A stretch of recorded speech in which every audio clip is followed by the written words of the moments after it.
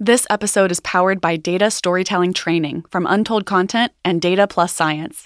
Transform your data into powerful visual stories by learning best practices in data visualization and technical storytelling. Whether you're a Power BI or a Tableau person, or you just want to better communicate your insights, this workshop will inspire you to see the stories that lie within your data. Learn more at untoldcontent.com/data storytelling training. Welcome to Untold Stories of Innovation, where we amplify untold stories of insight, impact, and innovation. Powered by Untold Content, I'm your host, Katie Trouth-Taylor. Our guest today is Stacey Kessler. She helps women entrepreneurs clarify their business strategy, ditch their doubt and indecision, and grow their business. Stacey, I'm excited to talk with you. Thanks so much for having me. So I'm a women entrepreneur. You're a female entrepreneur, female founder, girl boss, whatever you want to call us. I'd love to hear just why you think it's so important for women who are interested in entrepreneurship. Why does that matter? Why does getting enough gumption to make big asks? What are your thoughts on why that matters, especially to women? Well, I've seen with a lot of my clients, there's this imposter syndrome and this lack of confidence that women especially struggle with. Men entrepreneurs do as well, but I think, are just the way that we're designed and the way that our culture is, we just feel a little bit more apologetic and shy, and just a little bit more like, I might not have a right to do this yet, or I don't feel confident in doing this yet. And so I just love empowering women and building them up to let them know, you do have a right to do this. You do have something to offer. You just have to step into your own story and stand up in confidence. And so one of my goals in helping them clarify their business strategy is to get them that clarity, that confidence, and that excitement that allows them to do that and put themselves out there boldly so they can really serve the people that they want to serve. In so many of these interviews, passion and personal competence come up as being critical ingredients to whether a pitch works or whether someone wants to invest or wants to buy into an innovation idea. I just think that's so critically important, and yet it's not talked about all that much. And innovation leaders from huge enterprises who we've interviewed on this podcast have said, and investors, by the way, too, who are making huge investments in companies, series level investments or seed funding investments, they say that passion is so critical. Yeah, absolutely. I think it's key to being successful in business, to being happy in life, and to really connecting with the people you want to serve, because people can see through a lack of passion, or they can see through fake passion, right? And that's only going to last so long to keep you motivated to doing what you're doing. So when I was in the corporate world, one of the reasons I left is because I just didn't feel like I was making a meaningful and fulfilling contribution. And so it was really important to me to figure out what mattered to me and what I was passionate about, and to go do that. And now my mission is to help other women do that too. And one of my favorite moments is when I'm sitting down with a woman and we're trying to figure out what their business should look like moving forward. And some of these women are new, but a lot of them have been doing this for a number of years. But they just feel like they're at a point where it's okay, things are getting serious. I don't know what's next or what to hone in on. And we start talking through things, and they're kind of sitting back in their chair, and they're just not feeling very confident about it, and they're struggling with their words. And then there's this moment where they'll say something and their eyes will light up. And they sit up straight and they say, something with more confidence. And I'm like, there's something there. Let's dig into that. So that just happened this week with a client. We were going a totally different direction for her business, and we were really struggling to pull it together. And I'm like, there's something we're missing here. And we got to one piece of her business strategy, and it was she lit up. And I was like, this is what you should focus on. And I said, if you did only this for the next 5 years, how would you feel? And she said, amazing. This is it. This is what we need to focus on.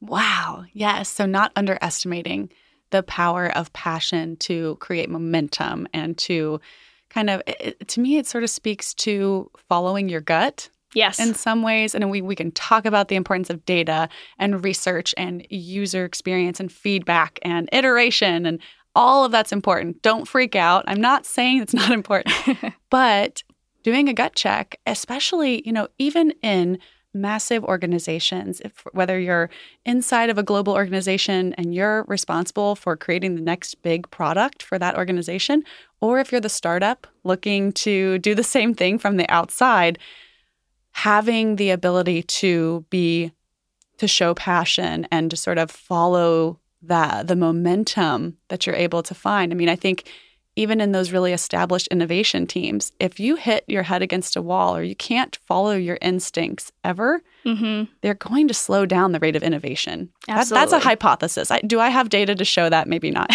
But I will say that that's a trend that I've heard within these interviews, no matter whether that's coming from, like I said, investors or startup founders or, successful startup founders or people who are running enterprise innovation teams, that without that, motivation matters so much to the output and the passion of the innovator. Absolutely. Yeah. Well, very well said. I couldn't agree more. So tell me, I love that picture that you painted of that aha moment for the entrepreneurs that you work with. Tell me what happens next after you sort of identify that point. That's where the work starts, right? Yeah. But at least the work is usually then driven by this sort of undercurrent of momentum. Yeah, absolutely. So it's like pulling the pieces out of them and then seeing what lights them up and connecting those dots for them and showing them a vision that they haven't been able to see before because they're just too close to it. And then once they're like, it clicks for them, they're like, yes, that's the vision I want. That's resonating with me. Let's do it. How do we do it? Then we really have to dive into like, why is that the vision? So what is it that's drawing you to that? How do we hone in on that? And so that is things like, who are you working with and why do you have a passion for working with them? What are their core needs that you really want to solve for and that you feel like you have the expertise to solve for? And what's the type of transformation you want to help them through with your solutions? And so it's really digging into the full story of what you're doing, for whom and why. And then it's like, okay, let's figure out the how. So what does that mean for how we put together offerings that really speak to them? So even if they don't know what they need, they can identify with their problem. And then you as the expert, it's up to you to tell them, hey, I've seen this problem a million times. I worked with people like you so much. I get you. And this is what we're going to do to make things better. And here's the solution. I'm going to guide you through that. And no worries, I'm here for you. And so it's like figuring out what that path is and then communicating that story to the people that they want to serve. So if we broke that down, because you just gave a lot of advice, it's really important, I think. If we broke it down, slowed that back a little bit, it starts with knowing the urgent, inexpensive, heartburn, keeping you up at night problems of whoever you want to serve. Yes. Sounds like it always starts with that and a deep understanding of who that user is or who that customer or that client is. And from there, thinking about what talents or what resources can be brought to help solve that. Yeah, absolutely. If you're working with clients, identifying your ideal client is number one to delivering innovation, to really building a business that's going to work. And if you're doing products or tech or whatever it is, figuring out that customer, that audience, whatever it might be, if you try and be something for everyone, you're going to resonate with no one. And so getting super clear on what is the commonality of the people that I want to serve, both in their values, their attitudes, and most importantly, their challenge that you're going to solve. Absolutely. What role does storytelling play in both figuring out the burning questions and problems of the people you want to serve, and also in then communicating your innovation back to them? Where do you see story mattering to both of those sort of points of communication that have to happen? It's so important. I mean, basically what you're trying to do when you're building a business is say, where do I come in someone else's story? So what are they experiencing in their day-to-day life? What's holding them back? And then where do they want to go and how can I help them get there? And so if you can insert yourself into the story as the guide and guide them through that, that will tell you what your innovation should be. That will tell you what your offering should be, what you can build your business around. And this goes, I'm a huge fan of StoryBrand by Donald Miller. Sure. And it's this idea of taking the hero's journey that maybe you don't know the term, but it's basically what all movies are written around. And so it's this idea of your client or your customer is the hero, and you're stepping in as the guide into their journey and guiding them on that hero's journey with your brand and with the solutions you bring.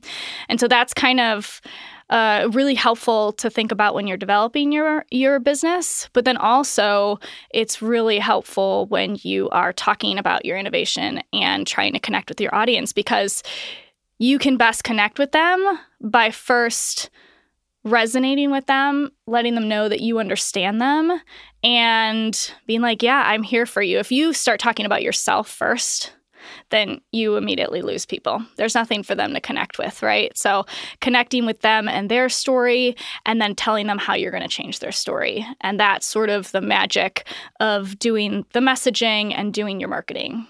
Yeah, absolutely.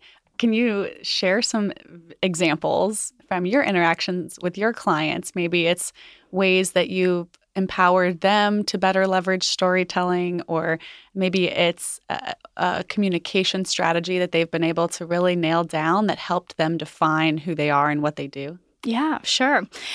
So there was this woman that came to me, and we had kind of been in the same circle and known each other for a while, but she was struggling to articulate what she did. And so she reached out to me. She said, hey, do you do copywriting? And I said, I'm not a copywriter. I'm a business strategist. You can refer them to Untold Content. Yes, exactly. And I was like, copywriters are amazing, but tell me what your need is. And so we talked for about an hour. And by the end of that hour, I still was a little bit fuzzy as to what she did. Gotcha. And so I said, you know what? I don't think what you need right now is a copywriter, because if you hire a copywriter right now, you're just going to be throwing your money down the drain, because they're not going to understand what you're trying to communicate either.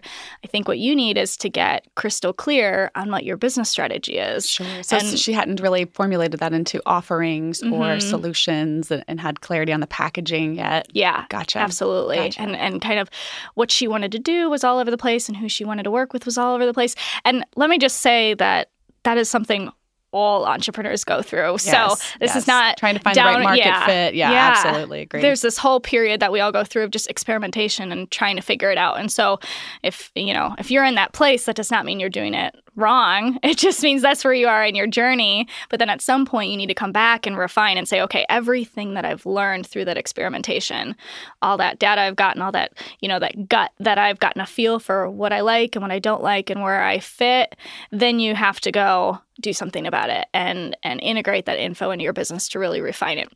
So I kind of explained that to her. I said, okay, we need to get crystal clear on who you're serving, how you're serving them, why you're serving them. And so we did that. And then when we did that, the words came so clear, Gotcha. And so it's the story became so evident. So, and through that, it was also understanding her story. And so it's pulling things out of her that helped me understand what her experiences were, what her gifts were, what her skills were, what her passions were, and what she enjoyed in life. And sometimes we're just too close to those things to see what the opportunity is. We feel like we're just like everyone else. We have nothing special to offer. And so I wanted to help her see her story and say, this is amazing. You have a very clear purpose and passion. Everything that you're doing and are drawn to has something in common, but you're just too close to it to see it. And here's what I see. And I put it up on the whiteboard for her, and she was like, oh my gosh, I never realized this. Yeah. And so first it was helping her understand her own story. And then it was helping her understand her ideal client story. So, okay, based on this, these are the people that can really use you and the people I think you really want to work with. So now let's talk about their story. What are they really struggling with? What part do you come in with? Figure that out. Build the packages around that. And it becomes so much easier to innovate when you understand that story. Absolutely. Yeah. I completely agree. It's interesting. I have this theory, I think, that our professional lives can be just as complicated as our personal journeys. That, especially now where people can move more fluidly between being in corporate or being an entrepreneur and maybe go back to corporate. And there are these professional sort of zigzags that people can make. I know that our team at Untold is fascinating because our head of marketing also has a PhD in nuclear forensic chemistry. Wow. And, and we're a small and mighty team, and we sort of leverage our talents in these really interesting multidisciplinary ways. But I've joked a little bit with Alicia, who is that person, that her, working with her to figure out her elevator pitch for how all these different elements of her talent and her knowledge come together to create data visualizations for clients and marketing for Untold and scientific writing and communications. This is just one example of how no matter sort of where we sit, it's so important to be able to create clarity around how the disparate parts of who we are and where we've come from sort of come together in the moment we're in, and to say, here's why I belong here, here's what that means, and to be able to translate that just from a personal level. I don't care if you're the CEO of a major organization, you still need to be able to communicate clearly where you personally fall, like where you personally sort of sit in the identity of what you're doing. You have to have a really clear why. Absolutely. And it has to sort of make sense to people. So, I mean, Alicia's is really is an interesting example from our team because she runs so many of our scientific communication projects. So she is a scientific communicator who is able to leverage marketing, design, and data visualization and research to produce content that helps scientific organizations tell their stories. But, it took a little bit of time, I think, for her to transition from my PhD is in nuclear forensics to something that's more fluid and adaptable, that can make really massive impacts across industries. And it doesn't have to only be sort of in nuclear science. Yeah, absolutely. I'm a huge proponent of choosing a specialty, but where I think there's some confusion when people think of a specialty is they think that means it has to be one and it has to be locked down. And sometimes your specialty... You can never be creative again. You're a scientist. You can never be creative again. You cannot leave your lane. But really, sometimes like the magic happens when you have these what seemingly unrelated experiences and skills. And when you find where they overlap, that's your specialty. Yes, and that's what makes you totally different. So I used to help people write resumes who wanted to make career changes. And that is exactly what I'm talking about. Yeah. And it was so fascinating because these people would come to me and they'd be like, I want to do this, but one, I have no idea why. And I don't think I can get a job because that hasn't been my experience to date. And I have this strong belief that if there's something that you're desiring or an idea you have or passion to do something, there's a reason behind that. That just doesn't come out of nowhere. You've had some sort of experience or skill that puts that in your line of sight. And it's just your job to figure out what that is and then to figure out how to articulate it. And so again, it was like pulling out their story. Okay, tell me all the experiences you have, but not just through work, your personal, your volunteer, all of that stuff, the things that your friends come to you for. And then it's like, see, there's overlap here. This is why you're interested in this, because this is perfect for you. So we just have to reframe what your experiences are and your skills are so that it makes sense to the new place that you're going and to the audience that's trying to see that connection. Absolutely. And I think, we've talked about, we've been focused, for the last little moment on how that matters to your professional story and being able to, I just imagine sort of tons of Post-it notes up on a wall where if you had to put a Post-it note for each really critical experience or bit of education or, professional experience, whatever that is, or relationships that have sort of been a part of your professional identity and then really threading the needle across them and being able to connect those dots and sort of come up with different ways of describing who you are and figure out the one that resonates. And honestly, I think we should all, as professionals, have multiple versions of that, depending on who we're connecting with or what the purpose of that connection is. Yeah, absolutely. But I think, for the innovator in particular, someone who is tasked with coming up with the future and building it from nothing, from thin air, I think about how critical that is for them too. So how do you take multiple aha moments and bits of data, bits of evidence, bits of user feedback, trends that you see in the marketplace, trends or patterns that you see across human behavior or environments, relationships, all of these things. How can you thread those things together to create a powerful story and help people have really good clarity about what this concept is, why they should buy into it.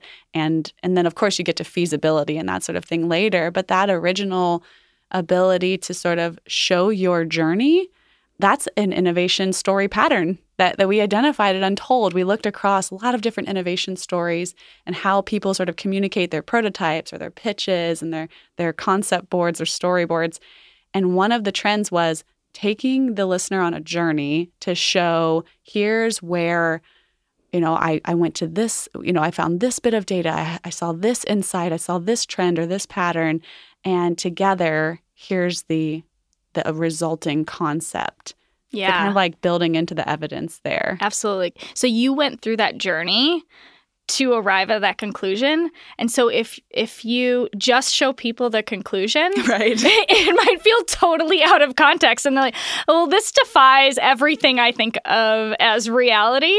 So no, but if you can figure out a way to like almost condense the story that you went through, the journey you went through, and tell that really clearly so that people can see themselves in it and can come along on that journey with you, then they're much more likely to buy into something that is game-changing and going in a new direction. And I learned this. I used to do market research. That was like my corporate gig. Okay. Then you know this world for sure. Market insights. Absolutely. So it's like digging into the qualitative data, the quantitative data, but you can't just present the final summary. I remember there was this organization that hired me, and I probably can't share too many of the details, but basically they had this perception of what was going on with the people they were trying to serve. And when I dug into the data with fresh eyes, I was like, it's the total opposite. Interesting. It is completely different than what you think it is. But like at and first you're innovating glance, against the wrong problem. Exactly. Wow. Exactly. Like it's totally counterintuitive, and here's why. But I had to like get some help from my team to articulate that in a way, to get in the mind of like who I was trying to sell this really challenging idea to. Like, how can I get buy-in on this? Because I'm basically telling them the very existence of their organization is built around the wrong thing. Oh my goodness. How did you do it? Well, it ended up being I was put in a very awkward position. I was like the fifth person on the project because professional things kept coming up. And so when I came in, they already like didn't trust me because they're like, oh, here's like the fifth person working on this. And so I had to find a person that they trusted to help me share that story. So because they didn't come to me with trust just because of the situation that I was in. Sure. Okay. So battling that. Yeah. Were there certain strategies that helped you reveal, the validity of your findings? Yeah, I think just backing up what you're saying with, how can you concisely show that information? And then how can you help build in the rationale behind it? Like, okay, this seems counterintuitive, but here's why it's not. And here's how, if we do make change based on this, if we do go after this is how it can be different and why. Absolutely. It's so challenging. Internal buy-in plays a massive role in innovation, and especially when a new idea has to replace an old process. Yes. Or an operation, or a way we've always done things, or a way we've always thought about things. That kind of internal, whether that disruption comes internally or from the external, from a startup that's taking market share on an increasing scale, it's so hard. Why is change so hard for humans?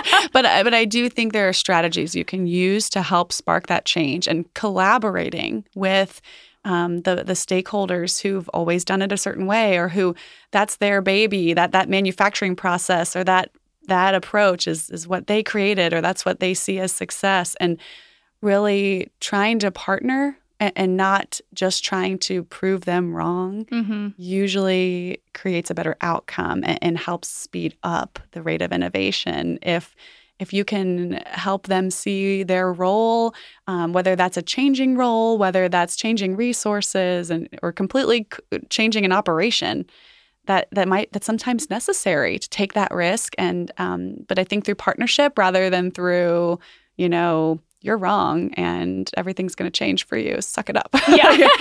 Ideally, when you can help create believers. And I think that takes a mindset from everyone across the organization, not just the innovation team.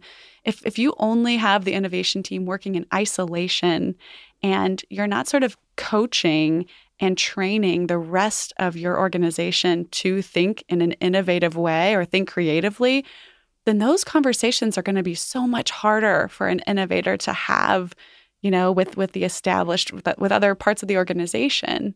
Yeah, absolutely. And, I have a little bit easier go at it now because I'm working with, solopreneurs and it's easier to come alongside them on their journey. What I saw when I was in the corporate world was just the challenge that these skilled organizations have in leaning into that and approaching innovation in the right way. They all have this goal of innovation, right? They all want to have the next big breakthrough, the next big moneymaker for their company. But the reality is that organization is at a point where they are designed to scale. They're no longer designed to innovate. And so in order for that to be effective, the organization as a whole, the culture as a whole has to prioritize that and build that into their culture. Like, for example, Google, where, 20% of an employee's time is meant to just kind of dick around outside the box. think outside of the box and and that's where there's some statistic, it's something crazy, like 80% of Google's best innovation and most profitable stuff has come from that 20% of freedom that they've given their employees. But they didn't just give them that time, they actually value the output that comes from that. And I remember being in the corporate world and with someone with an entrepreneurial mind and that likes to innovate and find ways to do things better, it was one of the most frustrating experiences just being told that's just the way we've always done it. So that's the way we're going to continue to do it. And you just felt like you didn't have any ownership and you weren't empowered to actually make the changes or make the suggestions to make the changes that they were actually asking you to do and they were actually wanting. But the system just wasn't set up to actually allow for that innovation and to actually believe those stories. Absolutely. I think that's why it's so exciting to see the number of startups rise and, the number of women founding startups and getting investments. It's rising. It's slow, but it's rising. What other perspectives do you have about, sort of advice you might have for women in particular who are facing imposter syndrome or looking at the amount of venture capital and who it's going to and think, I am not of that identity. How do I play that game and play it well? What advice do you give them? Yeah, don't go it alone. And I tried to do that for so long because, I thought that my pride was wrapped up, my success and what people thought of me was wrapped up in my ability to do it myself. But that is such a false lie and a story that we tell ourselves that keeps us where we are and keeps those blockades in front of us. But if you can ask for help and find those strategic thought partners that actually help you see what's amazing about you, help you see why the imposter syndrome is a lie, because they can lay out your story for you and say, no, see, this is evidence and this is evidence and this is evidence and this is why you're amazing and this is why you need to do what you want to do. But sometimes most of the time you're too close to it yourself to see it. So I surround myself with people that give me those reality checks. And that's now what I do for other women entrepreneurs as well. And then once you realize that, then it's like going to people like you and Untold to actually then communicate that story to the world and show that new confidence that they have. Absolutely. I think this work is critical. Even executive leaders of huge enterprises have leadership coaches who are helping them get through this. Imposter syndrome infects and affects everybody. And actually, fun fact, we just published the first meta-analysis on imposter phenomena. It's called Imposter Phenomenon in the medical literature. We partnered with an organization in Silicon Valley called Crossover Health, and we worked with them and analyzed all the existing research studies around imposter syndrome and came up with this publication. And we sort of compared what the medical literature says with information in the news, and it definitely has a larger impact on minorities, on women, but it impacts everyone. And it can be debilitating to your professional success to be thinking that you're not good enough. That's essentially what imposter syndrome feels like. And I mean, we can probably both riff on all of the moments where we've questioned whether we were good enough. And I'm sure listeners are thinking of that too. I don't care how high up, how much responsibility you have, how much success you have.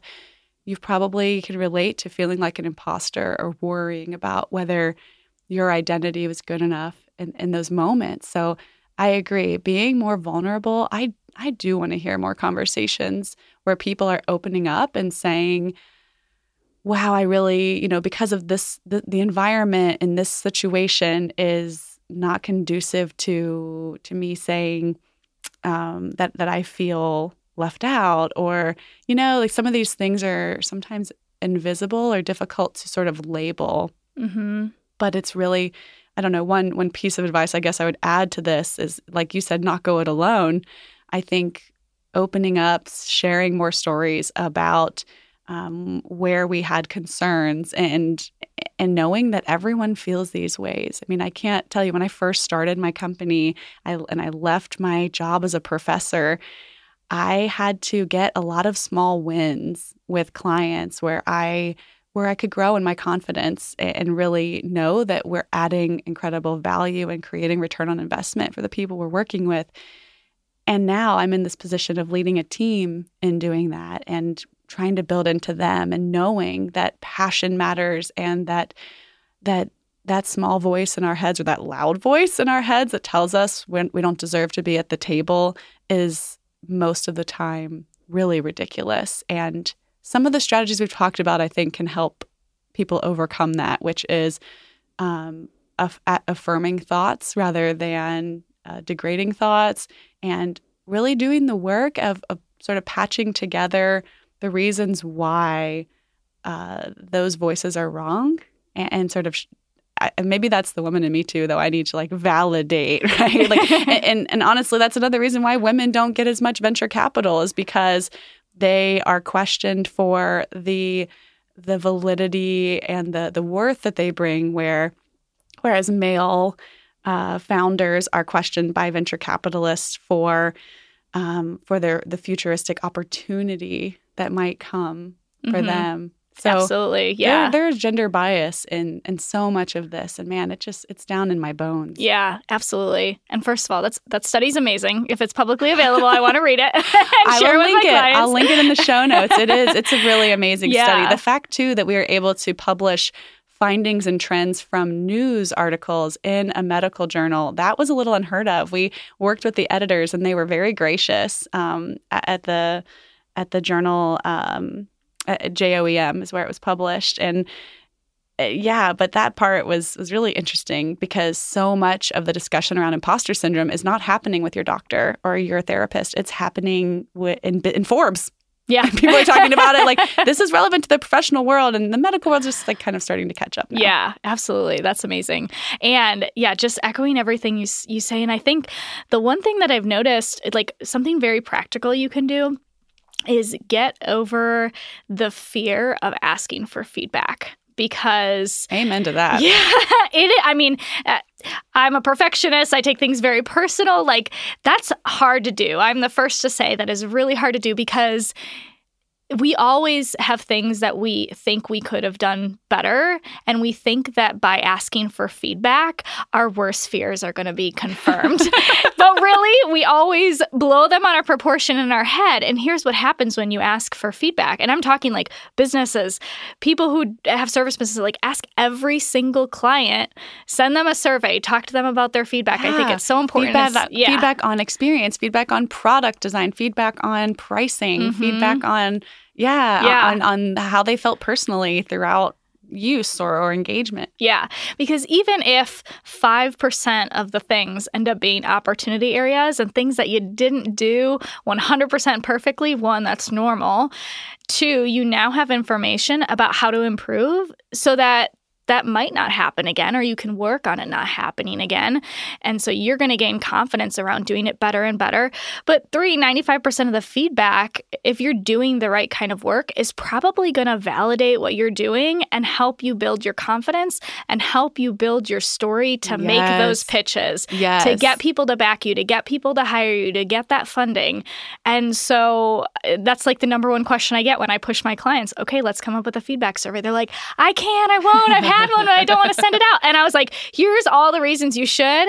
And it will get easier and easier to accept that critical feedback for what it is. It's just an opportunity to learn. Absolutely. Yes. And I can hear the consumer insights person in you and where that's coming from, because that's what it's all about, right? Like always trusting the voice of your customer, trusting the voice of the consumer, and not being, if you're afraid to ask, then you're not innovating for them.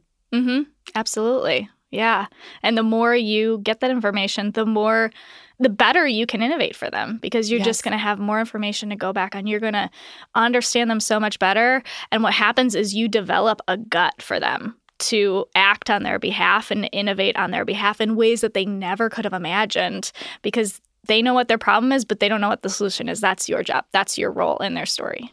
I love it. Stacey, I've really enjoyed this conversation. Where can listeners follow you, find you? Absolutely. So you can go to my website, staceykessler.me, and you can find me on all social platforms at I am Stacey Kessler. And I would love anyone to reach out if they're interested in chatting. I love connecting, especially with women entrepreneurs. Definitely. Thank you so much for being here. I've loved our conversation. Thanks for having me. Thanks for listening to this week's episode. Be sure to follow us on social media and add your voice to the conversation. You can find us at Untold Content.